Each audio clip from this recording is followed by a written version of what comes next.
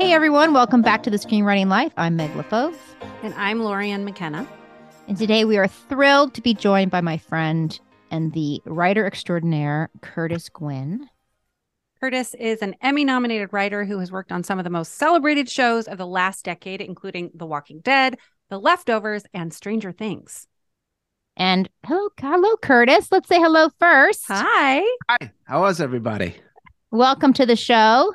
Thank you. Thanks for having me. I'm psyched. I've been listening to all of them, so it's fun to be a part of it. Well, we love having you here, and Curtis has been game to become part of our Adventures in Screenwriting, or AKA what we did this week, or how was your week? We'll let Lorianne start. Lorianne, how was your week? So my week was great. I just came back from a week vacation/family trip in Paris, and I've been thinking a lot about connection and connection with other people. Someone in the TSL Facebook page heard me talk on the show about how I was going to go to Paris, and so she reached out to me to set up a TSL meetup in Paris, which was very cool and very exciting. And people came from all over and met each other, and I got to meet them, and it was really fun. And I had a lot of big rosé because that's how the waiter asked me, do you want the little rosé or the big rosé? And I said, big rosé. And then another interesting that happened, all the wonderful Paris things we did. It was really amazing. And my daughter was alternately, bored and excited, depending on her mood and the day and what we were looking at. But obviously, she loved Paris Disney. But one of the other things that happened, which I thought was a strange connection, was that one of her friends also happened to be in Paris. So we arranged a play date at the Luxembourg Gardens with her. And so that was a fun sort of, I don't know, like I didn't know the mom before. And so I got to meet her in Paris. So I'll always remember that. And just sort of how being open to connections and sort of going off the plan a little is always kind of fun, which is what we had to do that day because the Eiffel Tower was closed that day because of scheduled protests. So we couldn't do our original plan. So this other thing came up, which was probably even better. So connections and curiosity is what I have been thinking about lately, and all the cheese I ate. Curtis, how was your week? Well, first I'll say I identify with what you're saying about these connections or reconnections being significant. I have a major life event coming up. I have my first child is due in like 3 weeks, and I've been oddly all in the same span reconnecting with people I've known. Like this podcast is, I've known Meg a long time now, and I'm reconnected with Meg, and I reconnected with a very old friend I worked with in New York for many years.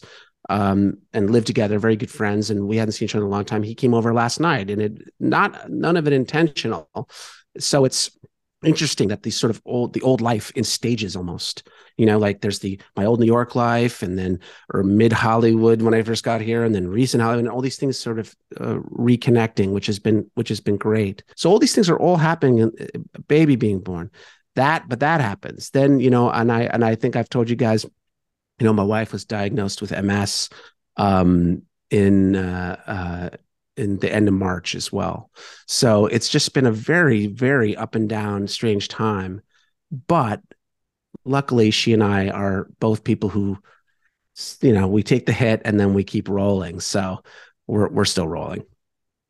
It's amazing. And of course, as a creative, like our job is to continue to create in the middle of those ups and downs, like it's insane that especially if you ever have a due date, meanwhile, everything's going up and down and you still got to sit down and write. For my week, I wrote a spec pilot that 10 years ago, more, I don't know, 12 years ago, before there was such a thing as Netflix. That's how long ago. I set it up 4 times. And 4 times I had to go through the development process and get notes. And 4 times we love it. And 4 times it's going to New York. They're going to decide it's between you and another show to get the green light. And 4 times they passed. And now, 15 years later, one of those studios has come back and they're like, let's go out again. None of these streamers were here. We think it's time. It was ahead of its time. It's a pretty dark show that involves females, which at the time, back in the day, they were like, ooh. And now they're like, no, all these other shows have come and they see there's an audience. And I'm going to do it with my husband this time. And he's really understandably excited. and gung-ho and let's dig in here and let's develop it more and let's get photos of the actors that could possibly play these things. And I'm like, yeah, sure. And he's like, what's going on? And I'm like, well, I've been brokenhearted on this project and my survival brain will not let me get excited again. And I have to get excited again to create, because we're going to write a second episode. Like, I have to find somehow the ignorance and naivete to be excited again, to believe, not excited, to believe that this could happen after I've been hit 4 times. But I'm going to do it, people.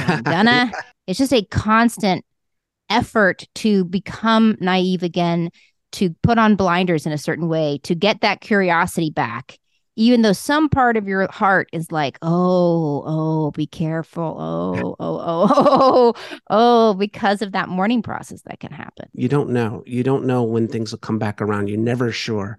And that's why I'm always, try to be very, I can get upset like anybody, and I can get really like, caustic with myself and into my mind with others. But I try to stay on good terms, because you just don't know. You don't know when things might roll back around. And so yeah, I'm with you. You never know. I'm keeping an open heart about it. You never know. As you should too. And it sounds like you are. I'm getting there. I mean, it's just, it's a process to, of course, the more you get to know the characters again, then that's a reason to get excited. Dead inside like I am. All right, Curtis, you did talk about back in the day. So we love for people to tell us, for our listeners, how you did get into the business, because I know you went up through sketch, right? And and improv. So what was that process for you?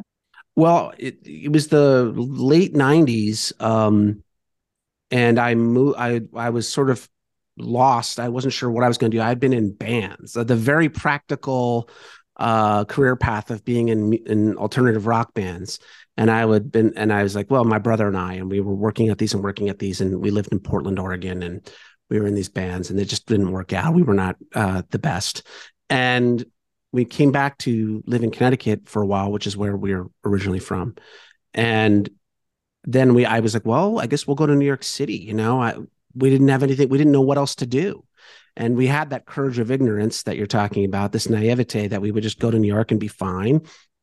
And we did. And it was disastrous, but it worked out. It was like you're barely surviving. And one night I got a call or an email from an old childhood friend of mine named Brett, who said, hey, and I don't think he really understood what it fully was either. He goes, hey, there's this theater in town that just like opened, and it's the people who have this show on Comedy Central called Upright Citizens Brigade. And at the time, Upright Citizens Brigade had, this sketch show that we both really thought was very funny.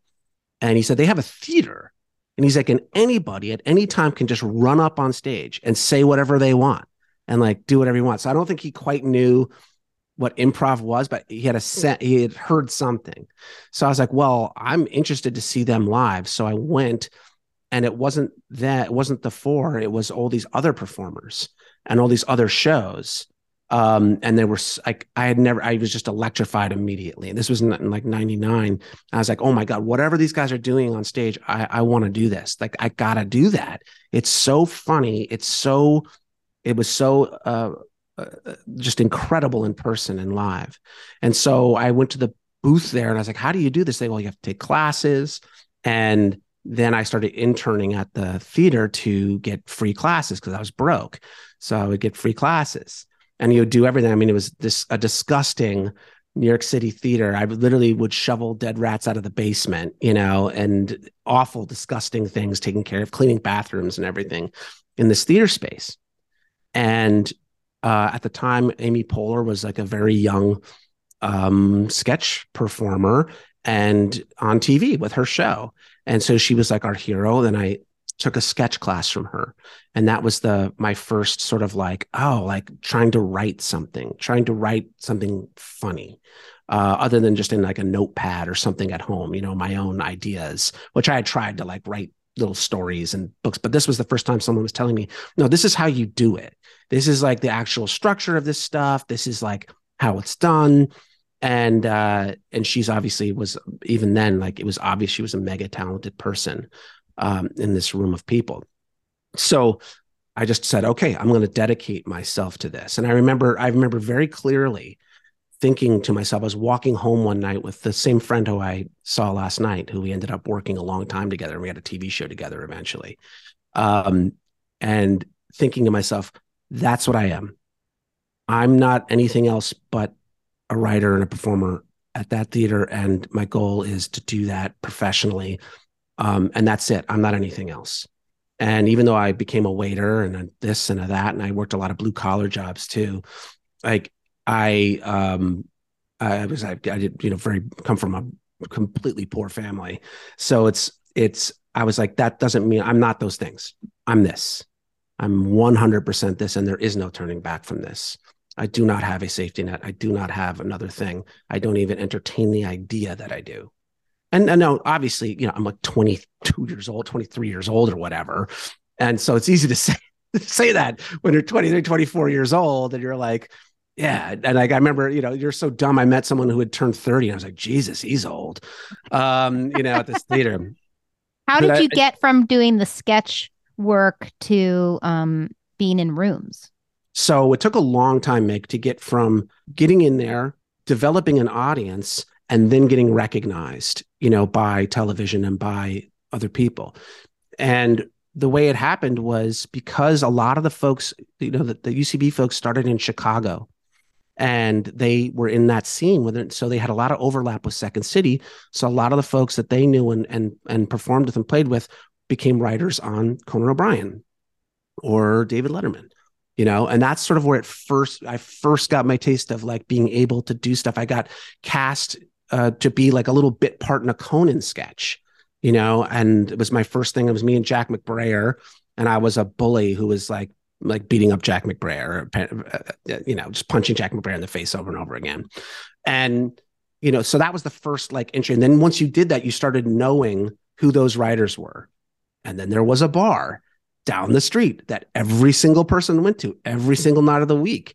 And actually was just used in the television Succession. My wife can't stand. I'm like, that's Peter McMahon. That bar. They're in the bar. We all hung out there. That is the place for 23 years where we all So once you started in that social scene, then you're meeting people and you're making friends and you're connecting, and then you're starting to get little breakthroughs. There were very little breakthroughs here and there, like getting a gig or someone breaking through all of a sudden and getting like cast in something rather large. And then that's sort of high tide raises all ships thing. It's like once one or two people start breaking through, the Rob Corddrys of the world, the Aubrey Plazas and the Paul Shears and the Rob Riggles and Ed Helms, and these guys started there becomes sort of you draft off that. People start going, oh, who else is here? They go, wow, geez, like they got all these talented people. Who else is here? And you go, I have not been chosen yet. I am here. And luckily again, my friend and I, John Gamberling, who's my dear old friend and person I performed with as a duo for a long time. We were just young and kind of crazy, and we just believed that it was that Mickey Rooney sort of Judy Garland thing. We're like, well, we'll put up a show and we'll get the crowd in there and it'll be great. And we did. We put up shows and people came. And then, the first people who came were the peers, the Paul Shears, the Rob Riggles, and those guys would be like, oh, because you met them at the bar and they liked you. And then Amy and Poehler and all those people would be like, oh, they took an interest. I went, oh, these guys are funny. And then they'd show up. And then because they showed up, other people showed up. People would go, oh, those tastemakers who we know, they're like these guys, so they must also be good. And you start to draft off that. And then I remember the very first thing we sold, we went into pitch Comedy Central. And at the time, the people who I was working with were Lou Wallach, Jesse Klein, and Dan Powell. And so we came and we were all worried about it. And we pitched what we thought would be good. We're like really kind of bro-y things, we were like, oh, it's like a college and crazy guys, even though that really wasn't our thing. We were much weirder than that, but we didn't know. So we brought it in and we were pitching to them. We had like 3 ideas and they were all in the sort of sort of a broy mainstream style, and they were sitting across from us like and then they got to the end of it. Do you have anything else? And we had been joking with each other all the time about a biker gang guy and a nerdy scientist being trapped in a zombie apocalypse house together. And this was this is in the year 2000. This is pre Shaun of the Dead and everything. And we're like, wouldn't it be funny if this odd couple were stuck in a zombie apocalypse together, had to live together in this house. So we had been doing that around the house with each other. And I was this guy named Chains. And I'd be like, hey man, like you got to do this, that, and the other thing. And he was this nerdy scientist like, Chains, you've left your beer cans on the couch for the last time, this kind of thing. And we just started doing that with each other. And they immediately were like, we'll buy it. We'll buy it. That's the thing. We'll take that. So they right there, for us, they were like, you're going to get $10,000 to split. And we were like, holy shit, $10,000 to split. Oh my God. After taxes, take home pay $3,000. $470. Yeah. Right? Yes, but we could not. I mean, we walked out of there like, we have done it. We made it. We got it.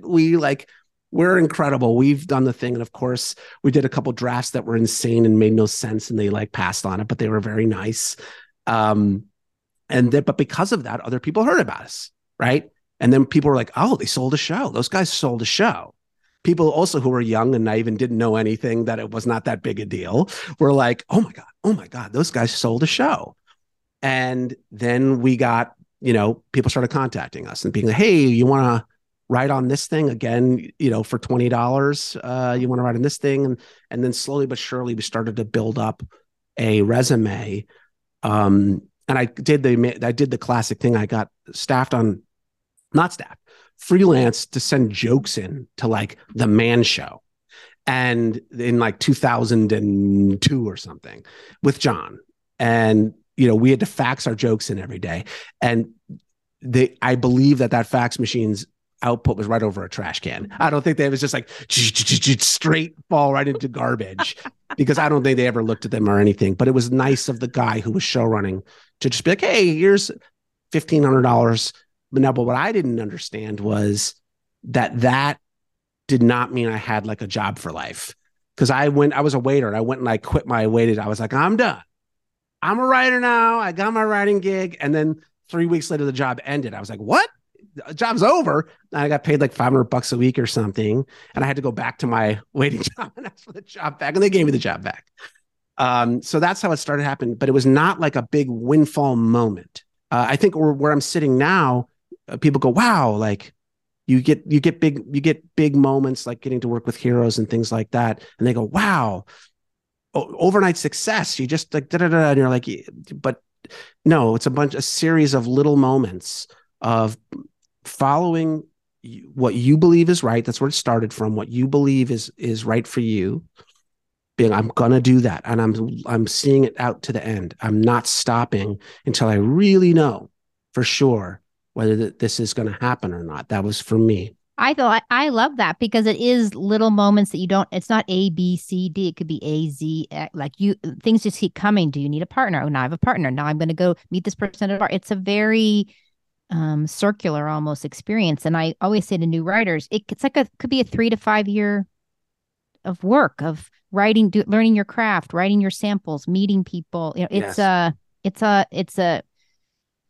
process. It's not like you said, somebody walks up and says, you're the writer that I need, right? Like this dream. No. But it's okay that we still hold on to that fantasy for just a minute. Yeah, of course. Well, I mean, look, it will happen eventually. It will happen eventually. And then you'll be like, no thanks. No thanks. I don't want that apple. It does happen. I have seen people just get something, but I when I was younger, I would envy them, but now I don't as much. Because I've witnessed a lot of people who get something really fast and then it does not work out because they were not ready for the thing, or they didn't have any other, powder in the gun. That was it. And they didn't have the experience yet, and like I said earlier, look, I'm not trying to pretend that I'm the most mature. I in a failure, like this failure recently, this setback, I was angry. I mean, I was really mad, and I vented to my representation and to my family, and I vented. And I still have moments where I get like upset, and I go, oh, and I get all tensed up. But I will say, and this will be very hard for younger people, I think, but for me, when I look back on this, 23 years later, on this process and where I'm gotten to now, I have incredible gratitude for every player involved. And that includes the people who fired me or treated me poorly or whatever it is. I have an immense amount of gratitude for them. Not to be totally narcissistic and self-centered, but if I'm looking at my life as the movie being filmed, right? They're just players. I'm just a player. They're a player. Everybody there is a player. And, you can take it really, really seriously and get really, really competitive and have a lot of fun with the competitiveness. But sometimes you can step off set and look at the movie of your life and look at the people, the players, and go, just an actor. They're just an actor. And they're probably lovely outside of their villain role. Like they're probably a lovely person. And I felt that about everything. I've been fired from very high profile jobs. And I was so stunned and upset but I've contacted all like those people and said, or they've contacted me in a couple of cases and said and apologized to me and sent me apology emails. And I said, there's absolutely no need to, I appreciate it. It was a very kind thing to do and generous thing to do. But I'm full of gratitude that I even got in the door and that I learned all these things and that I did land where I was supposed to be. And I'm doing the things I'm supposed to be doing. So I don't have like fury at people. Momentarily I can, like anybody. I'm a human being. So in the moment I can be like, well, that's an evil person, or that, they're an idiot or whatever. And I can get really mad, but I know that's not true. That's just something that's going through me. That's just something that's a train of anger that's just going rattling through me. And I go, I'm thankful for every aspect, and not to get too like metaphysical or something, but there's this epic poem, the Mahabharata. They're a religious text, an epic poem. These two families are warring, and one's an evil part of the family, and the cousins, and one of the good. All right, the Pandavas are good, and the other guys are evil, and the whole thing is them fighting each other for the destiny of the world. And the evil are really evil. They're really doing some messed up stuff, and the good. But as it gets towards the end, the heroes have to do a couple things that are a little ignoble in order to win, and they're told by Krishna and everyone that, hey, that's okay. You have to do this. It has to be done. And they have doubts and they do it. And at the very end of the book, there's one of the good brothers left. He's the king, and he's kind of walking to heaven, his reward. And he's walking with his dog, and he sees there's like a ladder up to heaven. And he gets to the ladder, and he's got his dog, and God appears to him and says, one of the gods appears to him and says, hey, you can't bring your dog up there. Dogs don't go to heaven, unless, no matter what Don Bluth says. Dogs do not go to heaven. And the king goes, well, I'm not leaving him. I'll sit right here. I'm not leaving. He's my loyal, and I'm not leaving him. And the guy says, well, that's good. You did well. The dog disappears, and he's like, you did right. Like, that's good. You really do get to go up to heaven. So he goes up to heaven, climbs the ladder, goes into the clouds. And then the first people he sees are all his enemies. All the demon cousins are there. And they're coming up and they're like hugging him and saying like, welcome. These people he's killed and they were vile. And he turns to God. He said, what? Like, how can this be? How can this be? How can they be in heaven? How can this be? And the God's like, they played their part. They did what they're supposed to do. And he said, well, we're my brothers. He said, I'll show you. And he takes them down to hell. And all his brothers are in hell. And they're all suffering. And he says, well, they don't get to go to heaven. They're stuck here. And he says, well, I'll stay here with my brothers then. I'll stay down here. And he said, that's good. You did good. And then everybody goes up to heaven, including the villains, and everyone is in ecstasy, right? And the message being that You're all just players. Everybody's a player. There's no reason to hate them anymore. There's no reason to be angry at them anymore. That's over. And then the whole play is going to start again. So get ready. It's gonna, it's gonna go. We're gonna go again. Now I'm paraphrasing some here. So some scholars might email you and go, "That idiot got a few things wrong," which I probably did. But that's the gist of it. Is that in the end, these are all just players. You're in it, and a lot of this stuff you can let go. And I know that's very hard when you're younger, especially because you're caught in the passion of it. And I know it's very hard when people act very cruelly and it doesn't excuse the cruelty. It doesn't, none of this excuses that the gods are saying you should fight. You should pitch your battles and you should get mixed up there because you're playing out a role that's essential for the whole cosmic thing to keep going. And again, I don't want to over-aggrandize our work, but I like thinking of things that way.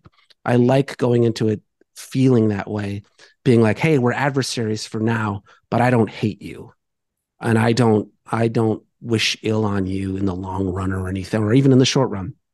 We're just playing these parts. I think it's amazing to strive for enlightenment. The reality, as you know, is the day-to-day struggle with that is intensely difficult and challenging because so many of our emotions are so close to the surface and we feel slighted and that cruelty has been heaped upon us. It's so hard not to take things personally. So just as a warning, like we're all in a journey. On this path, and that there are days when you're like, I got to pass, whatever, I'll just move on and do the next thing. But that's because I have other things going on that I can do that. Right. And it is very important to me, this project, but it's not like this thing I've worked on for, 6 years, so I was less emotionally attached to it in a way. Maybe I shouldn't say that. I don't know. But but I think it's a great struggle. I think, but what I like what you're saying, Curtis, with that story is it is a way to remind yourself to not take it personally.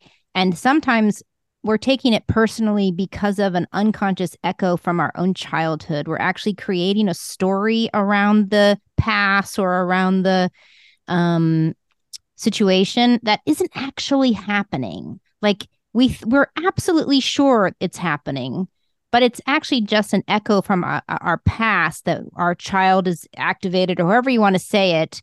And so we're heaping upon that person or that past or that situation a lot of emotionality and a lot of meaning that isn't actually happening. It's a business. This is what's happening in this business, and it feels cruel, but in fact, it's just not the widget they want right now because the head of the studio changed and the blah, blah, blah. Like who the heck, like they don't have all that emotionality with it. Again, I'm not saying certain people, there aren't moments of cruelty and psychopaths out there. I'm not saying that, but sometimes I just do need to get that distance about, wait, is this actually happening, or am I creating a story in my head to emotionally imbue this? And that story that you're telling is trying to get you to see that they're players. It's just to get present in a way that this is just a play. And also to allow yourself, Lori, and I totally resonate with what you're saying. Like I do get upset, and I do think there is cruelty, and I do think there is callousness. My only counter to that would be that, I think Alan Watts said, like, they'll make a monkey out of you as long as you are willing to play a monkey. Yeah. Like, and if you want to play that game, that's fine. You play that game, then go, okay, but I know what the rules are to that game. Like, I know what that is. Like, and so when they do it, you are at least aware, you're very intensely aware, and it can relieve some of the stress sometimes of being I'm not saying that they get a pass or anything, and I'm going to go out there, I'm going to do battle. I'm going to get out there and I'm going to have the fight, and I'm going to be passionate, and I'm going to at the same time I'm going to be completely human. I'm going to be a human being because that's what I am. But I gain this sort of insight that I'm playing here. I'm doing this thing. I'm part of this.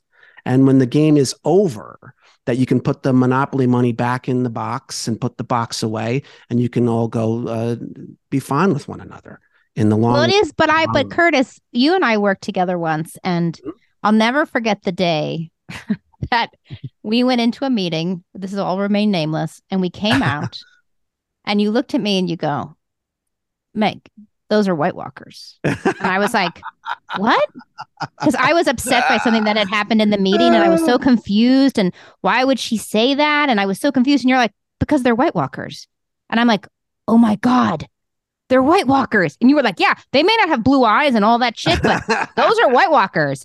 And you were just so kind of clear about it. And like, it doesn't mean we should quit. It doesn't mean anything. It means know that we're working with, in this case, in this moment, for whatever reason's going on here, they are playing the part of the White Walkers and they are dangerous and you can't rely on them. You can't trust them. You can't. They have a completely different motive than what they're saying. They do want to eat your head. Like, watch out. Yeah. And I was like, to know what role people are playing. You can't just assume that everyone is playing the same role as you. Yeah, right? Everybody's not there to be your parent and support you and tell you how wonderful you are. Like, that's not why they're there. For this is not a salve for inequity or tyrannical processes.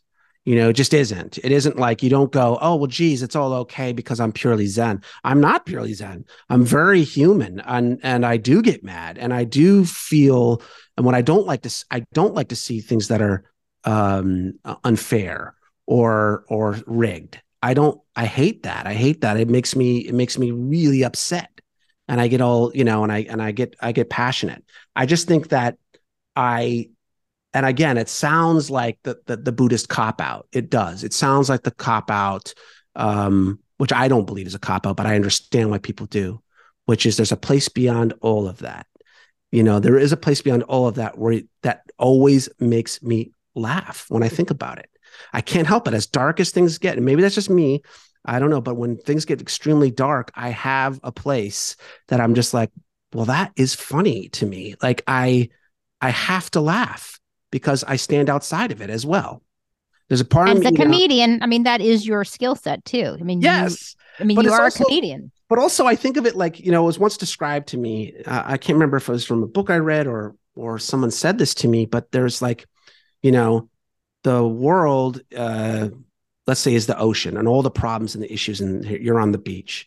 And the tide comes in and knocks you sideways and you fall down, you roll in, and then it, like riptides pull you out and all this stuff, and you feel crazy.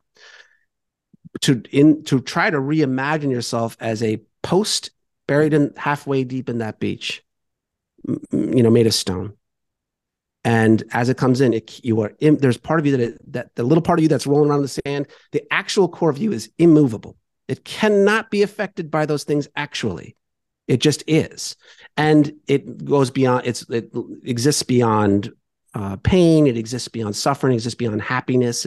It's not even happy. It's not even a place of happiness. That would be reductive. It just is a place, and it doesn't move.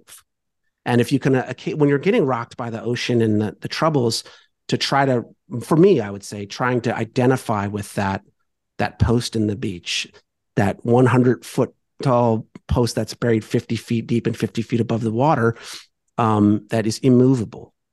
When I can identify with that, I feel better, and I'm able. You can talk to that part too. I had a moment in my life that I was really buffeted. Really, it was the worst, some of the hardest stuff of my entire life. And I was so overwhelmed by it that I sat in the dark with a notebook and I just asked my questions and let my hand answer. Yeah. And it did answer. And I got to a part where it said, just stay in the boat. And I was like, what do you mean? What boat? I just stay in the boat. Don't get out of the boat.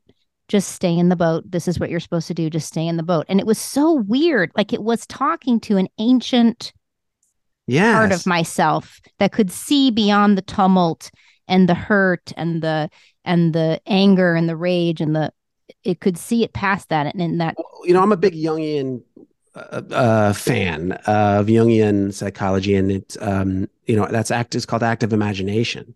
And in Jungian, where they go, hey, you want to start a conversation with whatever pops up, and I do it all the time. And I used to just do it in my head, and then I started doing it on paper. And you'd be very surprised at what comes up and the shocking things that do reveal themselves. But to tie it back to writing, I'll say, with the Jungian stuff too, I'm a big believer in, I'm look, if the listeners don't know already, they know I'm wacky. So I believe in picking up um, signs, you know, and in some cases they're literal. I remember while I was on the leftovers, I was particularly frustrated one day and feeling like I couldn't contribute properly and that I was no good and couldn't get the job done or something, and very frustrated. But I felt that, you know, boy, I do have a lot to offer though. Blah, blah. And I'm in my car and I'm driving back from the Warner's lot, and I'm on Barham or whatever it is, and I'm driving home and I'm at a stoplight and I'm like, God, I feel like I do have something to offer, but what's it? I turn and I look out, and a sign just amongst the trees and the bushes, there is a sign that says "Work for yourself." Oh my God. With a number under it, you know, it's like whatever, one of these scams that's like, hey, no, hey, call this number, but it said "Work for yourself," and I was like, oh. Another instance of that is I was I was let go from The Walking Dead after one season. And it was very like I had wanted that job. I felt like I had secreted that job. I felt like I had arranged that in my mind. Like, I want that job. I have no drama writing experience whatsoever. I have at the time, no spec script in drama at all. I was like, but I was a fan of those comic books and I want to write on that show and I want to get into drama writing, da da da da. And I eventually got on the show for season 4 through all these very strange, for me, what particularly strange means. And a lot of it tied back to UCB. You know, one of the executives had taken classes from me at UCB. And so he was like, I remember you.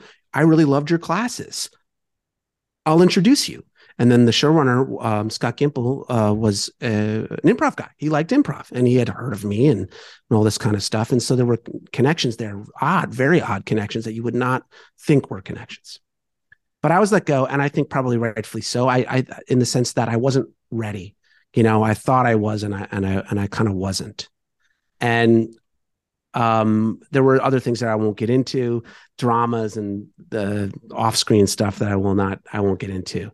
But when I was let go, to his credit, very graciously, Scott called Damon Lindelof or emailed him and said, "Hey, I got this guy, and I think he would be great on your new show that you're doing, The Leftovers." So I go over, you know, it's my very first day at Leftovers. I'm nervous. I'm like, it's my second job and I'm working for Damon, who's, you know, I loved Lost and everything. And I was like, oh my God, I'm a little intimidated. And Tom Parada is there. He's in the room. He'd written Election and he's like in the staff with the room. I was like, oh my God. And so I'm waiting to go in. I'm the first one there because I got there really early. I'm sitting on like a little couch outside the writer's room. And I have an iPad in my lap and a dictionary word of the day pops up. Now, I had never gotten a dictionary word of the day. I had not set my iPad to do that. I had never gotten one before, ever. And it popped up as an alert. And I was like, what? And I looked at it and the word was terminus. And my heart sank down to my stomach. Terminus, the entire season of Walking Dead, was working towards the entire cast getting to a place called Terminus, where waiting for them were cannibals who they didn't think they were cannibals. They thought they were getting to somewhere great. And it was, but it's actually cannibals. And my first thought was, oh, fuck this synchronicity shit. I don't believe in any of this. You know, like just swipe this away. But I couldn't shake it. I could not shake it. I was like, and I never got another dictionary word of the day ever again on my iPad. And that was 5 minutes before I was walking in the room. And people will go, oh, you're full of shit. I'm telling you, I got no reason to lie to make it sound like I'm that interesting. It's just something that happened. And for me, even though Leftovers was an incredible experience, and I'm again, like Damon was incredible for me, helped me get my next job. It didn't work out there, you know, on back-to-back jobs that did not work out. And I felt like on day one, I just knew. I was like, when I saw that word on day one, I just went, oh no. And I do want to emphasize, and I'm not just saying this for any kind of political reason, but Scott Gimple and Damon, I have nothing but love for and gratitude for, even though it didn't work out for me at those places. Like, they gave me an education, and I think they needed someone who they didn't need to educate, you know, but they gave me an education, and taught me everything about, you know, how things work, both politically, both on the page, in rooms, outside of rooms, and I got lessons. Anything you can share here to our listeners, what you learned in terms of in the room, anything that you could share? I think like I was in my first job at Walking Dead. I mean, like I was too out of control. I wanted to contribute so much, and I wanted to be like important, that I was just, like, talking all the time and like and trying to spew like what I thought and da da da da da da. And when I was down on set, I think I like just messed up with the wrong people down on set. Getting in not horrible confrontations, but confrontational enough because I didn't know who they were. And I was like, well, people would give me notes and I'd be like, well, I'm not going to do that, and I would just do the scene as I wanted it to be done, or and that caused, like, at that particular show, caused like serious problems. And I did not realize that. And what I learned from that was, like, you really got to get the lay of the land, and you have to ask yourself, do you really want to be there? Like, what show are you on? Like, what are you doing? That's that thing, Lori, and I was saying about, like, what role are you playing? Am I trying to be the showrunner here? Do I think I'm like going to tell people how to do things? That's clearly not my role here that I should be playing.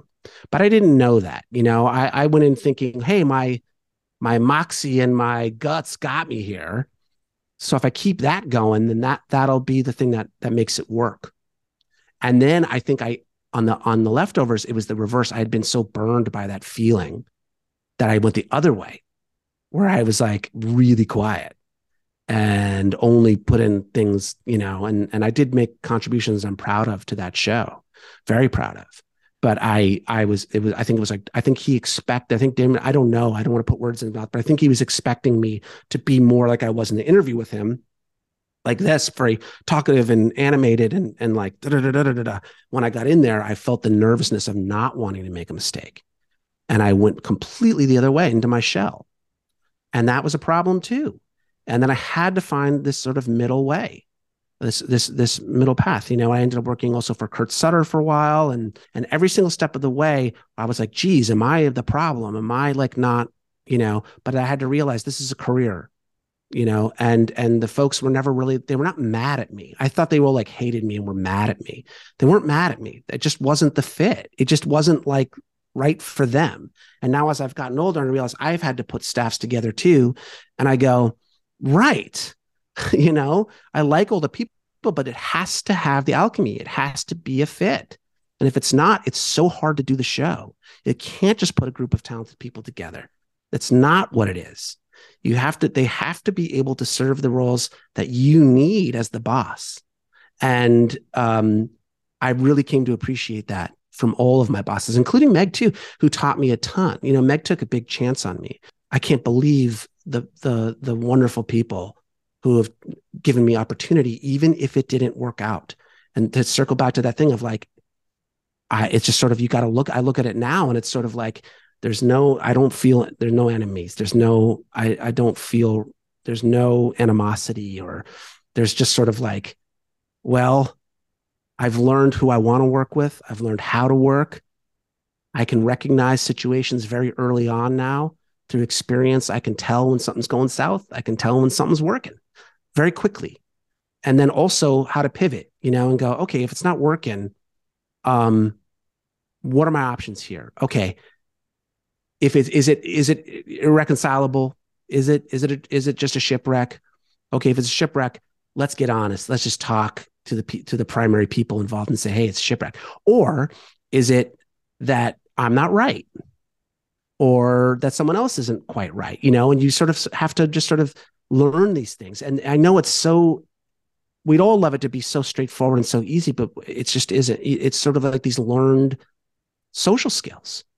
And my wife is very obsessed with personality types. I forget what it's called. Is it the Enneagram? Is that right? That's the new hot one. Very skilled. She's like very, very different skilled. Than the Myers-Briggs? I think it is Myers-Briggs, isn't it? The Myers-Briggs is like the 4 letters. Enneagram is a number system. Oh yeah, so she does both. She combines. Yeah.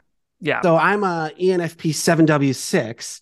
I'm the exact same. Forget like what it. Like, I'm an ENFP too. Well, there you go. A lot of artists. And the funny thing with that was I was like, oh, this is crazy, this is silly, but like, I would advise people to educate themselves on that. Because when you learn the way, you can't live in generalities. Everybody's a person, and you want to meet them where they live and treat them as a real person, not just like a type. But if you can learn the personality types, which I have found after like getting into it with my wife, very real, very real. And if you can learn how to talk to people the way that they learn, the way that they talk, the way that they connect with information, it's like such a relief, because so much of it is that I have found the conflict in rooms and places is the style clash. Like, it's like you just don't mesh in like the style of communicating. So I would say if you're having a tough time in a room, or if you're having a tough time in a partnership or whatever it is, that part of it might be like, well, how the heck does make the effort to learn how the person and the people you're working with learn or talk or communicate or work. So this will come in handy for you as a parent, learning what my daughter's communication style is and how to get the best response out of her in certain situations because most of the time as a parent, I feel like I'm in a hostage situation and how to negotiate myself out of it or to avoid the hostage situation before it happens. But it's so much about, right, like we're going to go to someplace new tomorrow. She doesn't like new places. She gets very stressed out. Okay, we need to look at Wikipedia first. I need to tell her what I'm excited about, right? Like there's a whole, so I think this actually really inspiring for me that I need to take that same tactic out into my professional life a little wider, to be more curious about how other people work rather than hoping that they just figure me out, which is what I would prefer because it's a lot less work, we all want that. Honestly. Like, come on, aren't I? But I have to give as much as I expect to get. So well, I guess sometimes that's good advice. Sometimes as an emerging writer too, you expect like to be parented in that room, yes. And it's like, no, that is not what's happening here yes. at all. You are a tool in their toolbox. You better figure out what tool you are, why they hired you, like, because that's what they need you to be doing. I agree. And again, that's why I want to emphasize, like, no sour grapes for me with any of this, because I have to take ownership of where my shortcomings were in all of this, rather than blaming them, or blaming anyone, I go, well, yeah, there might have been some, there might have been some issues at any given place or time, but I have ownership of that because I'm there. I'm choosing to be there. I'm choosing to show up. I'm choosing to be a part of this. So the only thing I can control is my role in it. That's the only thing I can control, especially when things are feeling so out of control. And I do think if you can become self-possessed and do that other people react favorably, in my experience. Because they can feel it. They can feel the shift. Like I was in a situation once where in my head I was screaming, why am I here? Why am I here? And then all of a sudden I was like, why am I here? Yeah. Like, let's answer the question. Yeah. Why, Meg, are you here? Yeah. Like you chose to be here. What do you have to learn? Do you still want to be here? Why? If the universe put you here, look around. Yes. Why are you here? What is there to learn? And sometimes when I would have interns when I was an executive, I would be like, I don't know, do the dishes. Like, it's okay. Like, you can be mad that it's an intern, you have to do the dishes, or you could do the dishes and let people see that you're willing to get the rats out of the basement. Like, there's reasons. You don't know how all those tentacles are going to move and learn and connections, and just be where you are. And I agree in striving. Like we have a lot of emerging writers who, like, I wanted to ask you, Curtis, my friend's daughter is graduating. She writes sketch comedy at her college. And her question for you was, does she have to go into improv and be a performer? She doesn't feel like she's a performer. She feels like she's a writer. In terms of comedy writing, if you're not an improv person, you don't want to go on stage, but you do want to write comedy. What would you say is I don't think you have to become a performer. I do think you should take a class in it, though. It's like I think this may not be true anymore. I know, but most of the theater schools, the directors have to take acting classes, and actors had to take directing classes. It's like, so you know what it is, so you at least know what it's like. If you never have performed, and you're treating performers like trained SEALs, and you don't know what it is to do what they do, you might really not understand what they can bring to the table. And you might become tyrannical and say, these, just say my words, dummy. Like, you know, and you don't want to be that way because actors elevate the work. So it's like, you want to be able to understand, at least in a rudimentary way, the pain and suffering that comes with having to be that level of vulnerable on the surface. Yeah. You know, like, you know, we as writers, I think a lot of, not every writer, but I think a lot of us, we just don't have that. We don't live that on the surface moment to moment all the time. And we don't have to do that in front of people. When we do, when we don't have to, we can choose to be tucked away if we want to be. Whereas their whole job is to get up and be that for everybody. And they, you know, obviously, you know, with the writer strike coming up, there's a lot of writer pride going on, and we are the backbone and all this. But I will say, just to give actors their due, they're the face for good and for bad. You know, we all get upset because, or annoyed sometimes, because actors are like, everyone's like, oh my God, the actor. And if you're with them, you know, at Comic-Con or something, people just hand you the camera.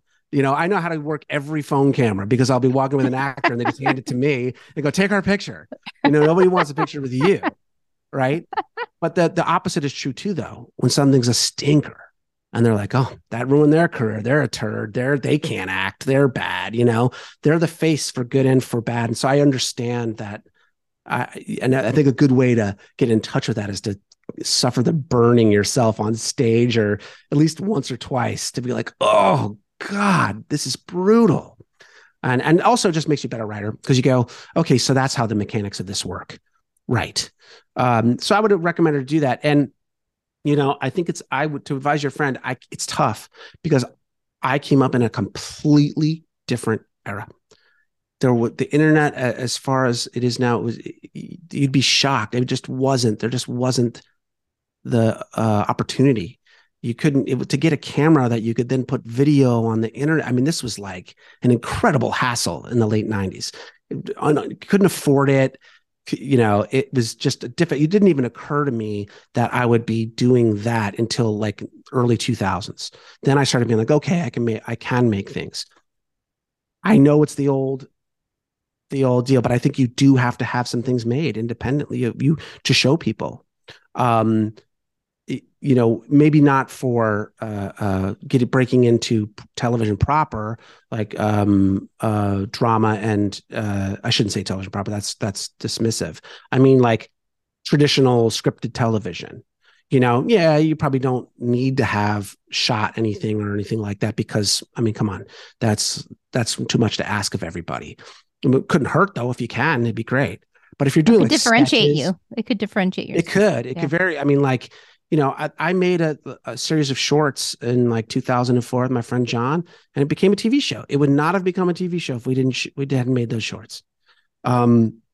You know, they were like, oh, okay, we get it. They never would have gotten it. It was an Adult Swim thing, and it was too weird and out there. It would not have been understood on paper. You know, and so it lets the person know who you are as an artist too. Like, what is your voice? There it is. Yeah. There's your voice. It's there. Yeah, yeah, and so I think like getting involved with other people is the main, getting mixed up with, if there is a scene, if there is something around, you do want to go to those places, because that is how people make connection. You make connections. Everything I've ever gotten is because I've made connections, not from family, not because I didn't even graduate college, you know, like I come from very little and as far away from the entertainment industry as you can be in America. And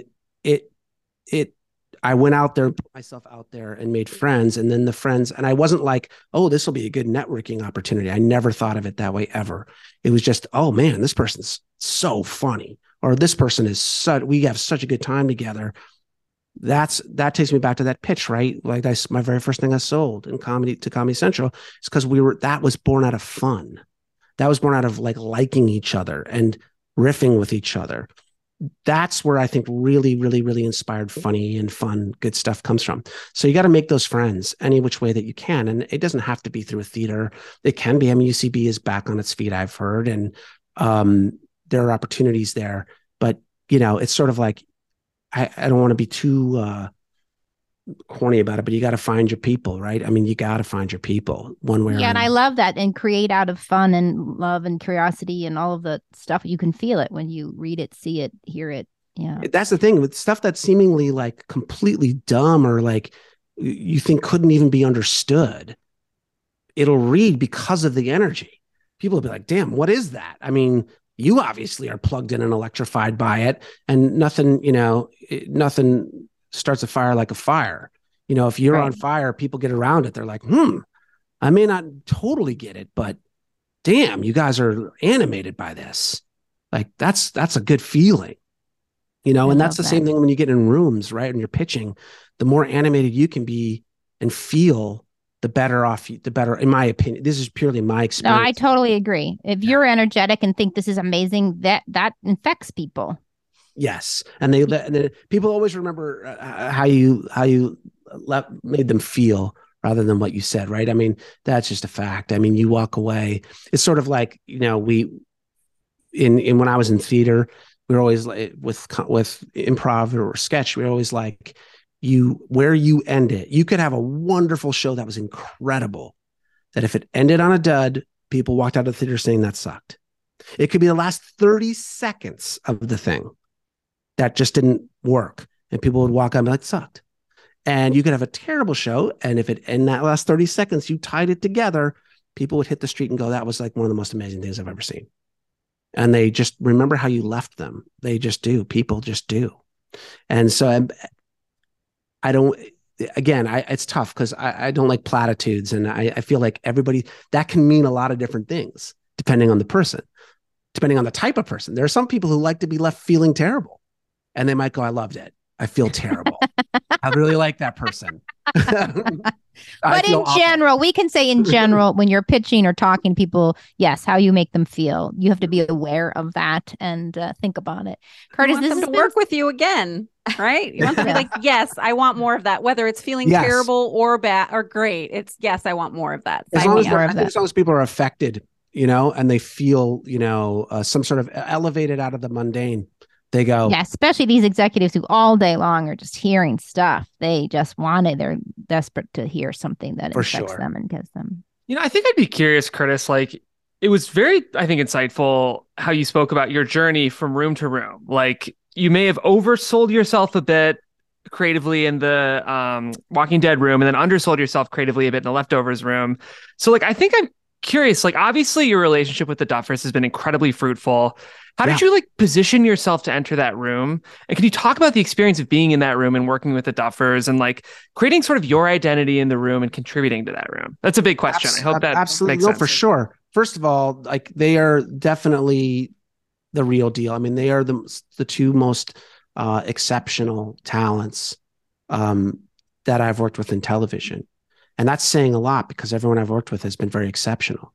So but the fact that they are able to write, produce, direct at the level they direct, and steer the ship of a pop culture world global phenomenon the way they do without melting down. No, like they're very even keeled guys. I think they like raised their voice slightly once at me, and it was like like being even though I'm 10 years older than them, it's like you've disappointed dad. You haven't made him angry, you just disappointed him. And they inspire a lot of loyalty from me. I feel incredibly loyal to them because of how incredible they've been. And every day their work ethic is off the charts. They do not waste time. They do not bother with like frivolities and games of any kind, of political games of any kind. They're funny, they're charming. So I love those guys.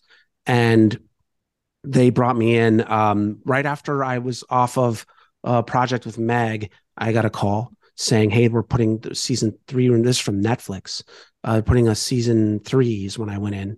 Would you care to do it? And I had been very sick. I had gotten I have Lyme disease. I have chronic Lyme disease. And this is insane. It's such a sideways thing here. I got bit by a spider. I got bit on the knee by a spider. They assumed it was a juvenile black widow spider, is what the doctor said. And I got very ill. And then I had a relapse of chronic Lyme. And I had to get on all this medication and all these antibiotics and this thing called the Cowden protocol and all these kind of like, blah, blah, blah, blah, you know, all this kind of stuff. So I was very ill and I wasn't sure if I would be able to do that. Um, and but I did love the show and I did feel uniquely positioned. I felt like I knew that very well. I was those kids. I'm about 2 years younger than those kids in the show in the 80s. I was about 2 years younger than them. My brother was their age. So every reference, every idea, everything about the show, I knew like the world of it. I knew inside and out, and I knew all those movies verbatim. I knew every single thing about it. So they brought me in and they were very nice. And, we talked for half an hour or so, and I think that it was a good conversation. But when I got home, what I did was I sent them an email with a picture of me from my 5th grade Halloween parade at my elementary school, where I was dressed as Indiana Jones, but not just Indiana Jones, very specifically Indiana Jones from Temple of Doom. I had like a case with the Shankara stones in them, and I had a whip, and my shirt was torn, and I had blood on it, and I had the hat and everything. And I sent them that, and I said, look, this is me in 5th grade. I know this. I know this world. And they called me, a couple of days later, and were like, we would love you to come in and be the, run the writer's room for them. And a lot of younger writers, fantastic writers. When I got there, it was very evident to me I didn't need to run anything. Everybody was very talented. Kate Trefine, Paul Dichter, and Caitlin Schneiderhan. Like, these folks were phenomenal. So I got in there and it just did fit like a glove. I was just like, I was worried. I was nervous. I had lost jobs, and been nervous that maybe I wasn't cut out for rooms and things like that. I was like a little bit shell shocked from some of my experiences, but it worked very well. And I was able to make big contributions to both, the 3rd and 4th season, and now the 5th season. Anything you learned or took away from running that room in terms of advice we do have pros listening too. We have people wanting to run rooms. I think one is like and this is something that I'm sure everyone else has said, as a number 2, like running a room, you really have to be in tune with what the showrunners want. You have to be very communicative with them, because the showrunner is sometimes not going to always have time to explain everything to you. And the expectation is you're going to know how to do that job right away. Again, it's that thing of like, hey, there's no time to educate you. If you've been given this job, you better know how to do it. So, and there were times I came up short there, but most of the time I would say I did a good job. But it was about what I learned from them was to go. Just don't be worried. Don't be nervous to talk to the boss. Don't be like, hey, I'll just wing it, or I'll just figure it out myself. If there's a question, go until they make it clear that they hate that. If they go, you know what, I never want to do that again, you go, okay, fine. But my experience, a lot of trouble and a lot of difficulties come when you have not communicated with the voice of the show, and you've just been like, well, I guess I'll just kind of, I don't want to bother them, so I'll just figure it out. It's just a waste of time. Unless they've set that up as a dynamic. So that was a big learning thing for me. And then also just work ethic. Those guys work ethic. We don't work crazy hours. And I've worked crazy hours. They don't work crazy hours. I mean, they personally do. They personally work crazy hours, but they do not hold the room to crazy hours. We come in, to 9 or 10 o'clock, and we're out by 6 o'clock at the latest, sometimes sooner. That's it. It does not deviate. They go, because when we're there, we get it done. And that's it. Yeah. Very civilized, extremely civilized. And they take on so much. And the other thing I've learned as I'm trying to step into being a showrunner is that the amount of responsibility you have to take. They take responsibility. They don't pass things off. They don't blame. They don't shift blame. There's no crying about, oh, I didn't know, and the network was mean to me, or anything like that. And at first, which is, everybody's different, but I do appreciate their work ethic, because they literally are not only going through all the writing, doing passes, doing punch ups themselves and all that kind of stuff, on like what we've pitched in the room and making sure that they're prepared, but then also prepping the whole series and talking to all the actors and talking to all the potential directors, doing interviews, talking to media, blah, blah, blah, endless marketing, this, that, the other thing. And I never hear a complaint, it just gets done.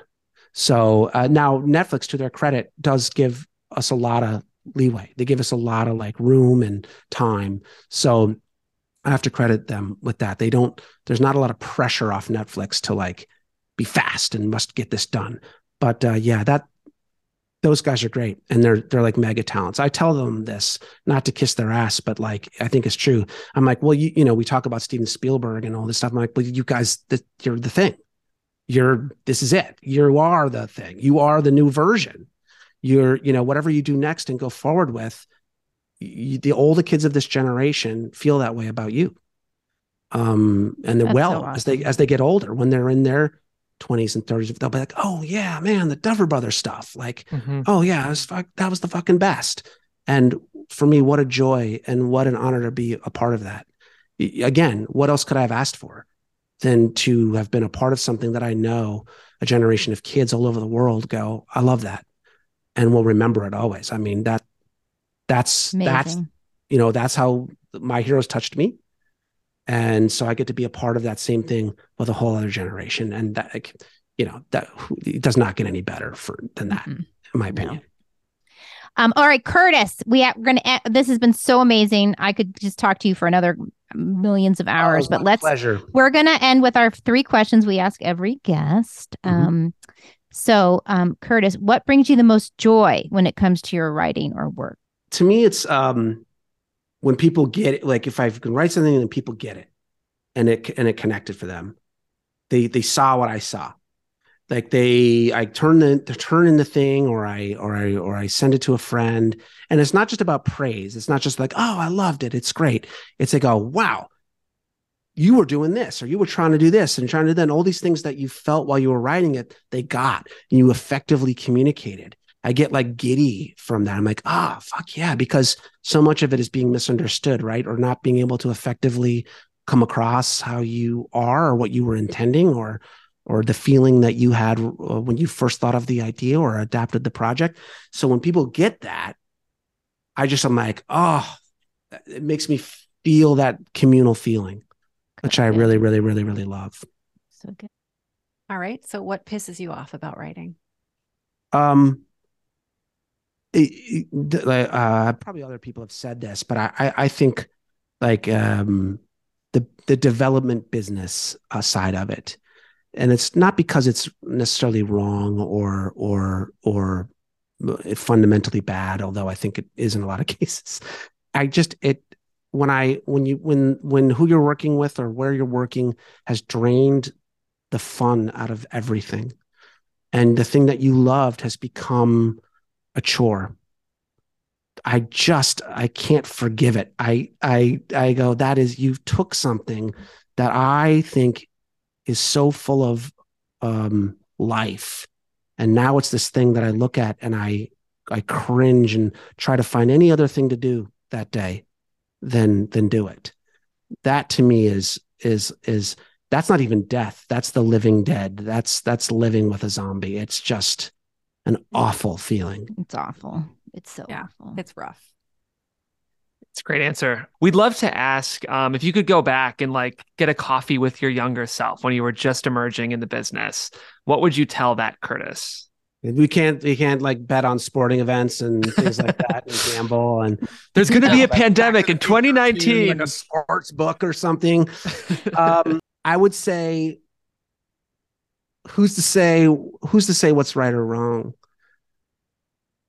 Keep going. And what I mean by that is not in a sort of moral way, because I think we should have a moral compass.